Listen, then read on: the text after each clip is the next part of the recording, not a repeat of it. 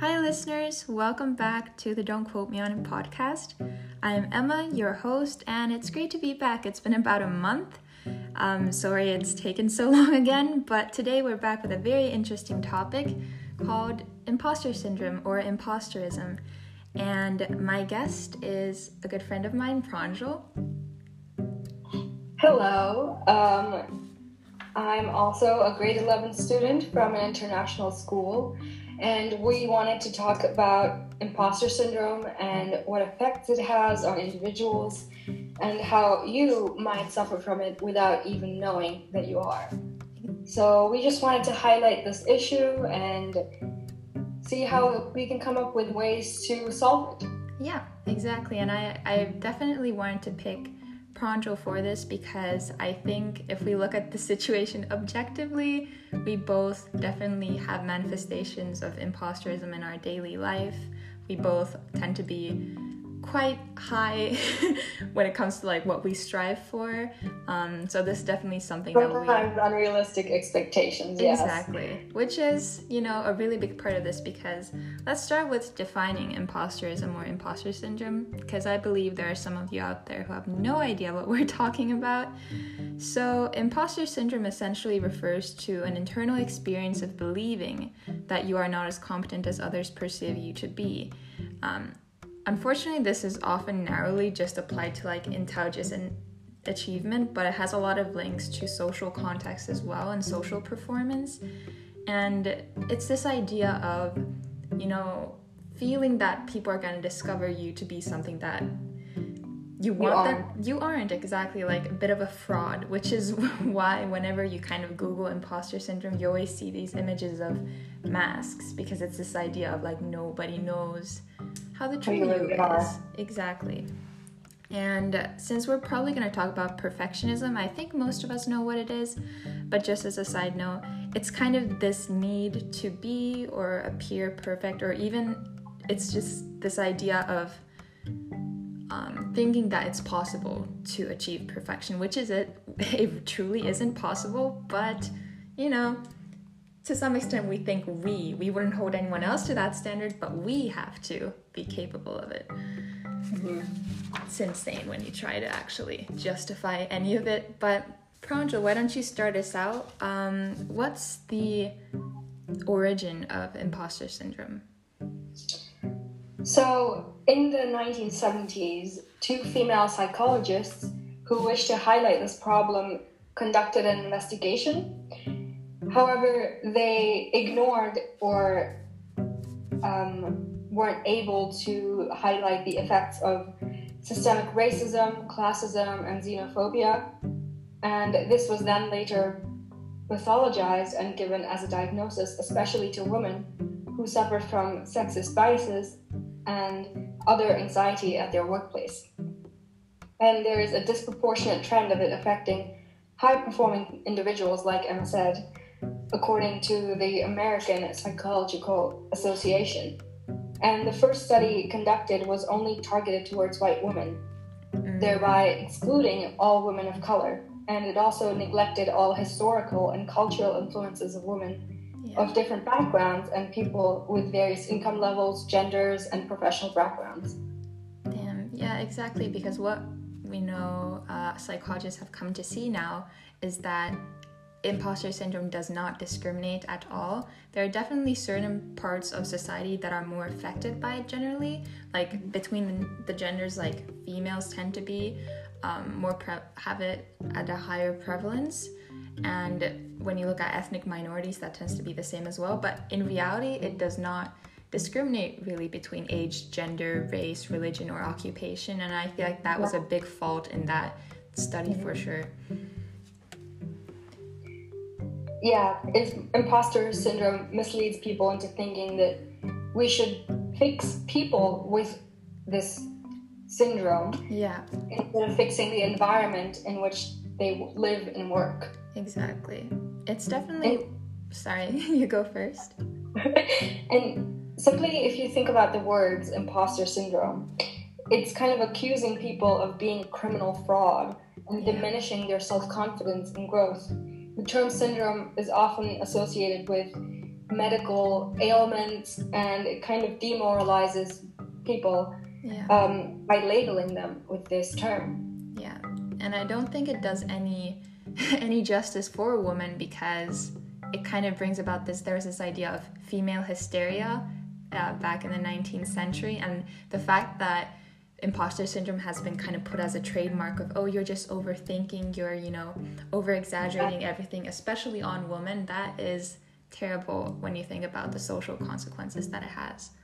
And famous people like American actress Viola Davis, Chief Operating Officer Cheryl Davis, and even former First Lady Michelle Obama have said previously that they have had times when they thought they suffered from imposter syndrome. And even scientists like Albert Einstein said that he felt a feeling of fraudulence, and this was due to his extremely high accomplishments in the scientific field of physics. And it's kind of reassuring to see that people who you see on television or on social media or in history have also recognized themselves in this syndrome. And that you suffer from it kind of shows that you're not really alone, and you have other people in society who you can talk about this with. For sure, and I think that's part of the solution, is addressing it, because there's this whole phenomenon of pluralistic ignorance, which just has to do with the idea that we all doubt ourselves privately, but we're alone in thinking that, so nobody voices their doubts, and it ends up being this huge phenomenon of everyone being like, oh my gosh, I'm terrible, and everyone else is doing amazing and they have confidence. So that definitely contributes to it. And I think there are other solutions, like something that I read was that, whenever you receive positive feedback, whether that be a really good report card, and you know yourself to be someone who has imposterism, those are things you have to cherish so that you can revisit them when you're really feeling low and really feeling like a fraud. And I have to say, that does work, because there have been times where I'm like, I truly can't do this. I don't deserve any of the credit that I'm receiving from teachers, from classmates. And then I look back to something that I did quite well on, and I'm like, hey, maybe I do belong. Like, maybe I have the capabilities to pull whatever project it may be off. Exactly. I have to agree with that. I have also previously experienced this kind of feeling that I have done particularly well according to other people, but don't necessarily recognize myself for it. And it can be very demoralizing, but in the end you kind of come to know that you do actually deserve the credit you are given, whether that be from teachers or friends in school. And I've noticed it's a pretty hellish cycle, because the way that a part of my brain kind of processes the situation is like, hey, yes, this isn't right to hold yourself to such a high standard, and these are standards that you, Emma, as a 17-year-old girl who's not a professional scientist, you simply cannot achieve that with this biology lab report. But whatever I see is that every time that I've used that kind of self-torture on myself, generally I'm rewarded with successes. So the problem in that is that it kind of reassures my way of thinking. And I feel like that's why I'm still stuck in it and I haven't been able to leave it, is because it's still yielding the results that I would want to see.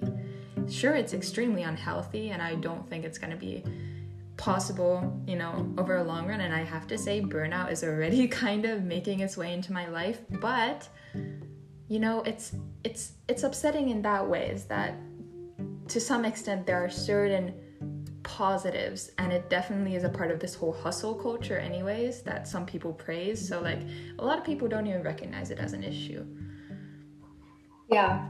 Also, like, women are often punished for lacking confidence or showing too much confidence, and they're criticized for demonstrating it in a way that's unacceptable by social standards and systems that are made for men. Yeah. And well, on the other hand, men in most cases showing confidence would be praised and rewarded even. Yeah. So that kind of creates a bit more of a pressure on women and being able to talk about it openly. I completely agree. People they trust. Yeah. And I said, I think it's a lot of issues within the system and within society that has kind of resulted in these, I guess, mental battles for a good amount of women. And it's something that a lot of people like to define very simply, because there have been trends of like, if you have grown up in an abusive home or a home where high achievement was put on a really high pedestal, or these kinds of things, some people are like, oh, it's because of childhood trauma. That's the only reason why. That the thing is, you see imposters in people who have grown up with perfectly happy childhoods and whose parents aren't pushing them.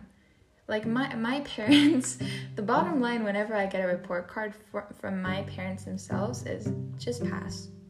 You have to pass your classes, and if you get stuff that is C and above, we're more than happy for you.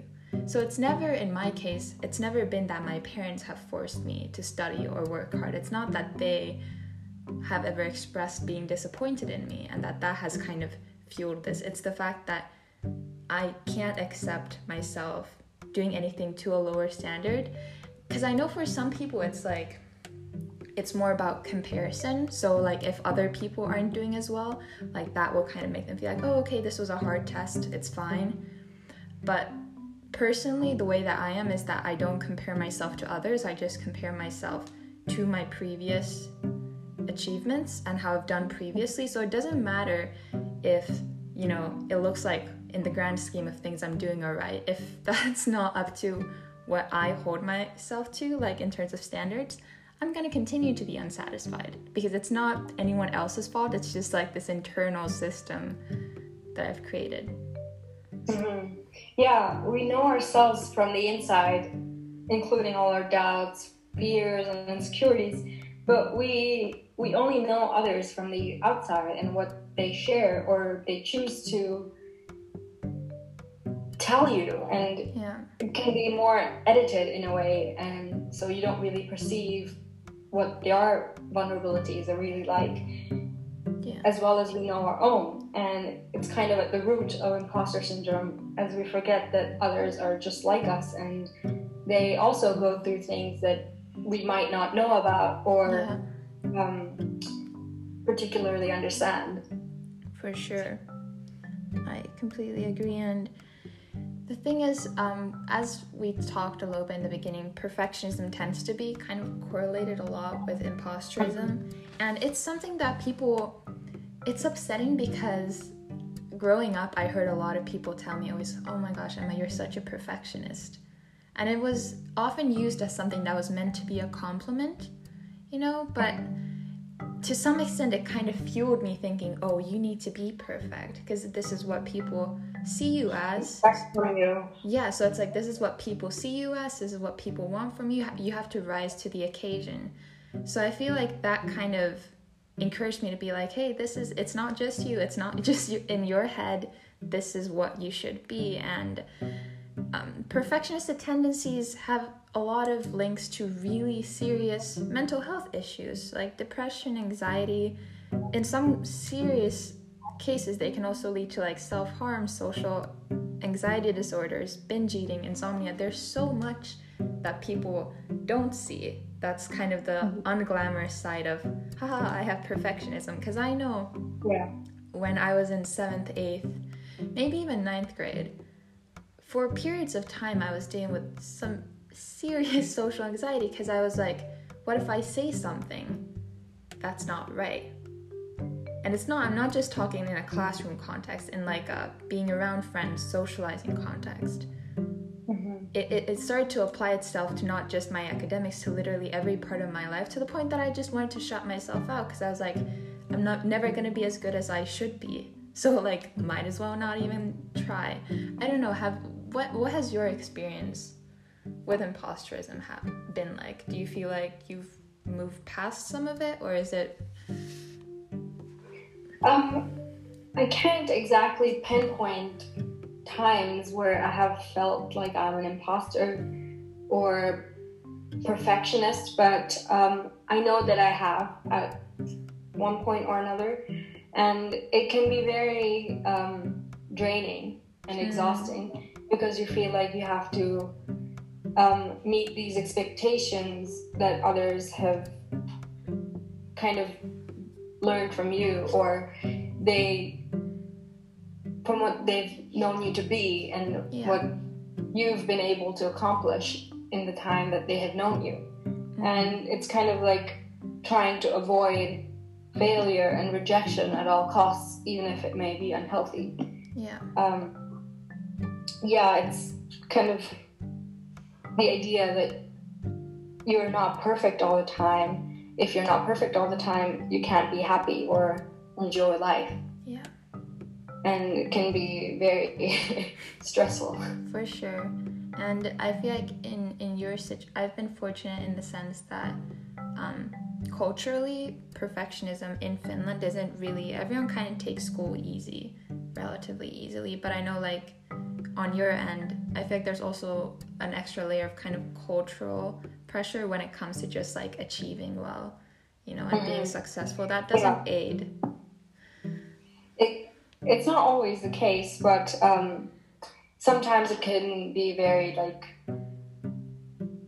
in terms of like backgrounds and stuff, and how you're supposed to be academically excellent and have the best grades and always be on top of everything and keep up the work.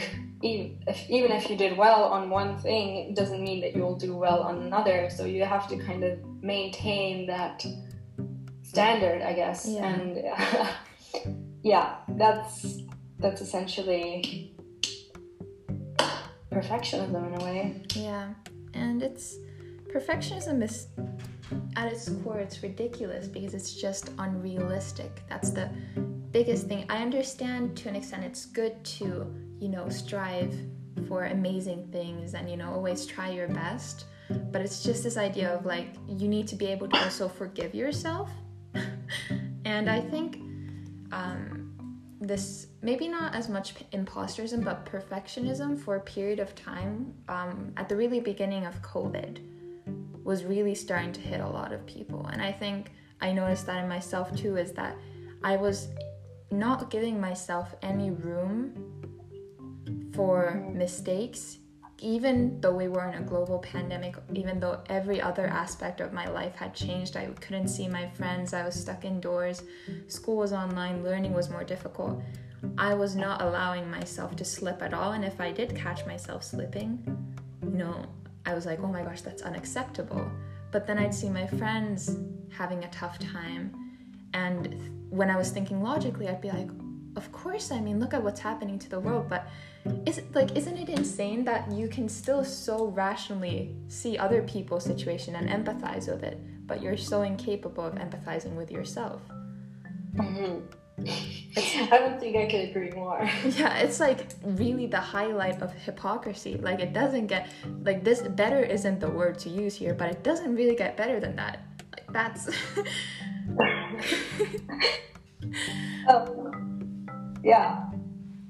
But have there been specific ways that, since, we've talked about this a little bit and you've kind of addressed like, hey, this is something that I do, that you found that would help you kind of combat those feelings of imposterism or move past them, or, kind of replace them with habits that are healthier and more proactive in a way?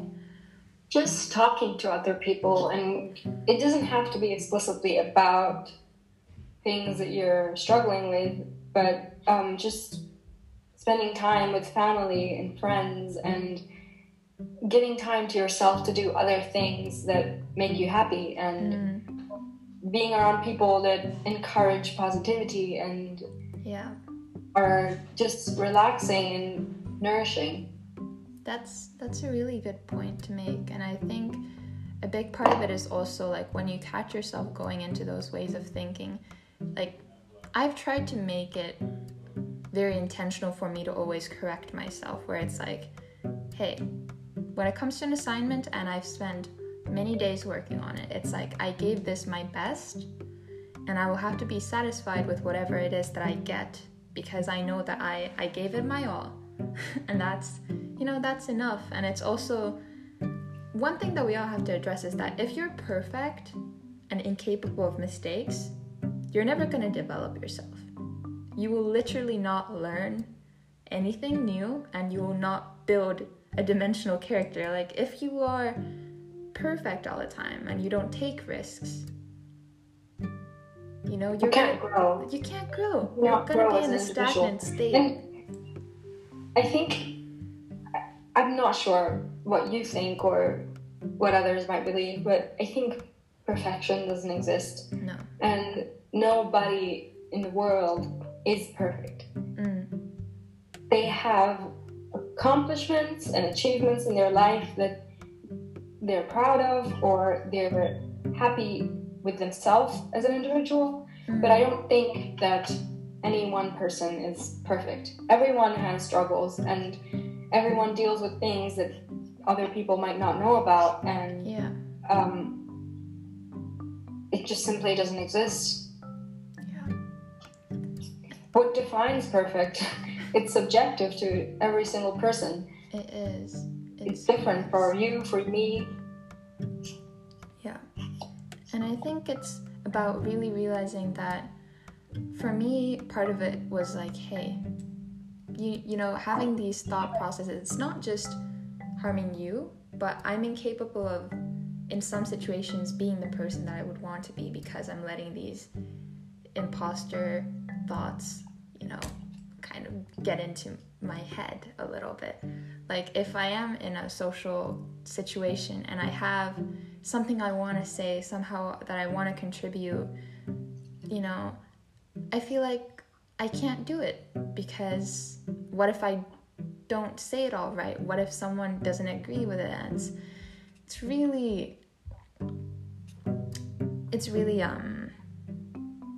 tough in that way. But to kind of finish this off, maybe, because we've been running for about 23 minutes, which is pretty good for this discussion, because that's all I really felt like I wanted this episode to be.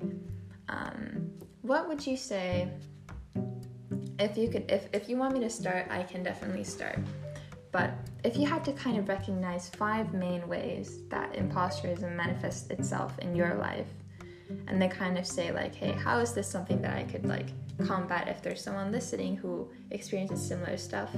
I think that could be a way to wrap it up. One would be talking to other people that you trust. Second one is just do things or hobbies that you like to do and make you happy. Third would be listening to other people's stories and hearing what other people are struggling with and going through, and being able to recognize that you're not alone, and just giving yourself the time and space you need to process whatever it is that you might be going through, and just kind of encouraging yourself to speak about it and sharing your story. For sure. I feel like you covered the majority of points that I was planning on covering, so I think that's probably a pretty good note to end this on. And just for the listeners out there, if someone comes to you and admits that they're feeling feelings of imposterism, never look down on those feelings. Try to find ways to work with that person. And although people say that it's mainly seen in high-achieving, quote-unquote, intelligent individuals, imposterism can affect anyone at any different stage. It's not just for the Albert Einsteins of the world. But folks, that's probably the end of our date with imposterism. Thank you so much, Pranjal, for joining in today. Thank you. You have been amazing, and if you're still listening, thank you for supporting this student-led podcast. It means a lot. And this has been enough BS for the day. If you enjoy this podcast, please drop a follow and share it with friends and family. But whatever was said today, remember, don't quote me on it.